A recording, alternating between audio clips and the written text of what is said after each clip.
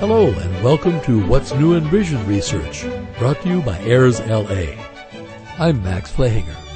This article, High Technology for Low Vision, is from the Wall Street Journal, September 9th, 2008. It was written by Melinda Beck.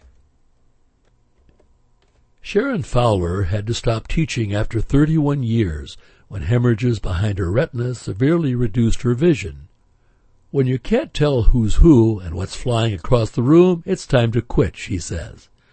She kept playing drums in her church band, but couldn't see the sheet music.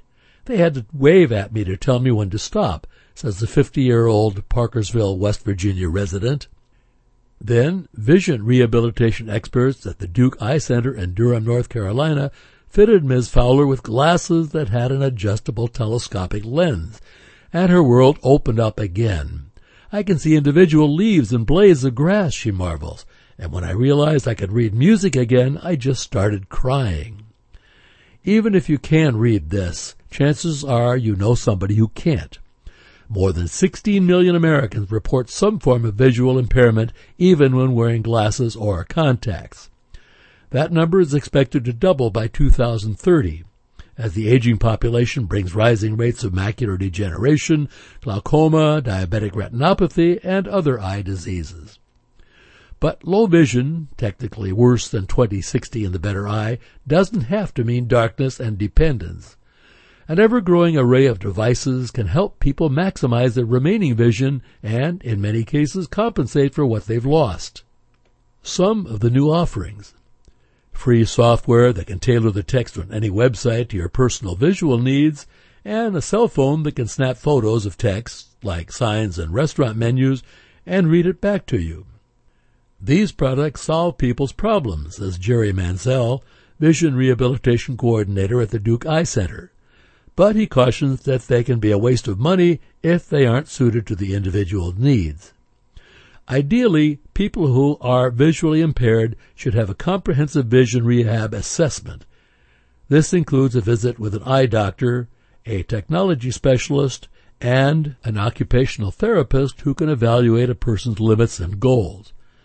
Artists and musicians need different help than somebody who just wants to be able to watch TV, says Diane B. Whitaker, Director of Vision Rehabilitation at Duke Eye Center, which offers such services. Many people don't know these resources exist, she adds, in part because ophthalmologists have traditionally seen vision rehab as a last resort. Lighthouse International, a nonprofit organization in New York, also offers vision rehab. We'll even go to your office and talk to your boss. We'll give you the technology you need to keep your job, says Leslie Gottlieb, a Lighthouse spokeswoman. The group's website, lighthouse.org, has a list of low vision resources around the world. Medicare and private insurance will pay for a doctor's evaluation and occupational therapy. Devices generally aren't covered, but low vision clinics may be able to get discounts for you or suggest lower priced alternatives. The biggest obstacle to seeking help is often psychological. Many people we see have been told there's nothing that can be done for them. They've gotten depressed and given up, Mr. Mansell says. But when they find they can regain some functions, their quality of life improves tremendously.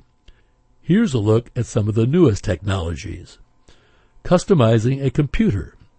Starting today, you can download a free software program from Lighthouse called LowBrowse, LOWBROWSE. As you read any web page, the line of text beneath your cursor appears in a banner across the top of the screen. The software lets you select the type, size, style, color, and spacing of the text that appear in the banner. Your preferences travel with you as you surf the web, so you have to set them only once. LowBrowse, which also can read the text aloud and magnify images, is available at www.lowbrowse.org or at the add-ons site for Mozilla Firefox. It's compatible with Windows, Mac OS, and Linux, but requires the Firefox browser. Reading on the go. The KNFB Reader Mobile is a cell phone with a camera. Take a photo of any text and the phone reads it back to you aloud or via headphone. The device, which costs $2,195, can store thousands of pages, and you can adjust the speed and pitch of the computerized reading voice. You are here. Another handheld helper is the Trekker Breeze, Trekker, Breeze, by Humanware, a global positioning system that announces the name of streets and intersections as you are walking or riding. With the press of a button, it tells you your location. The cost is $895. Mini magnifiers. Desktop devices that magnify reading materials, photographs, even your hands as you sew or write checks have been around for years. New portable versions come as small as paperback books. They cost from $220 to $1,300, but promise much more clarity, contrast, and flexibility than an ordinary magnifying glass. Real reality glasses. Like a virtual reality system, the JORDY glasses by Enhanced Vision can magnify objects as much as 30 times and display them on a tiny embedded TV screen. The focus can be adjusted so users can see faces, watch TV, or follow ball games in a stadium. It's $2,995 and converts to a desktop viewer. Specialty eyeglass makers can also insert telescopic lenses into regular glasses and adjust the focus with different caps for different distances, as Ms. Fowler has done at Duke. Prosthetic contacts. Custom contact lenses, fit to thousands of reference points on the eye, can sometimes correct problems that off-the-shelf contacts can't, including corneas damaged by trauma. A hunting accident left Bill Robinson, a former chief financial officer, with no vision in one eye and nearly blind in the other. But Dan Meyer, a custom contact lens designer in Atlanta, created a prosthetic lens that has given Mr. Robinson good functional vision, enabling him to drive and work as a CPA. Staying connected. Cell phones can help visually impaired maintain mobility and independence, but can be difficult to use. The Jitterbug by Samsung has extra-large buttons and display, and its cousin, the Jitterbug One Touch, has only 3 buttons, one for 911, one for any number you program in, and one for a dedicated phone operator who will place other calls for you. Both are $147. Monthly contracts run from $10 to $40. Heard any good books?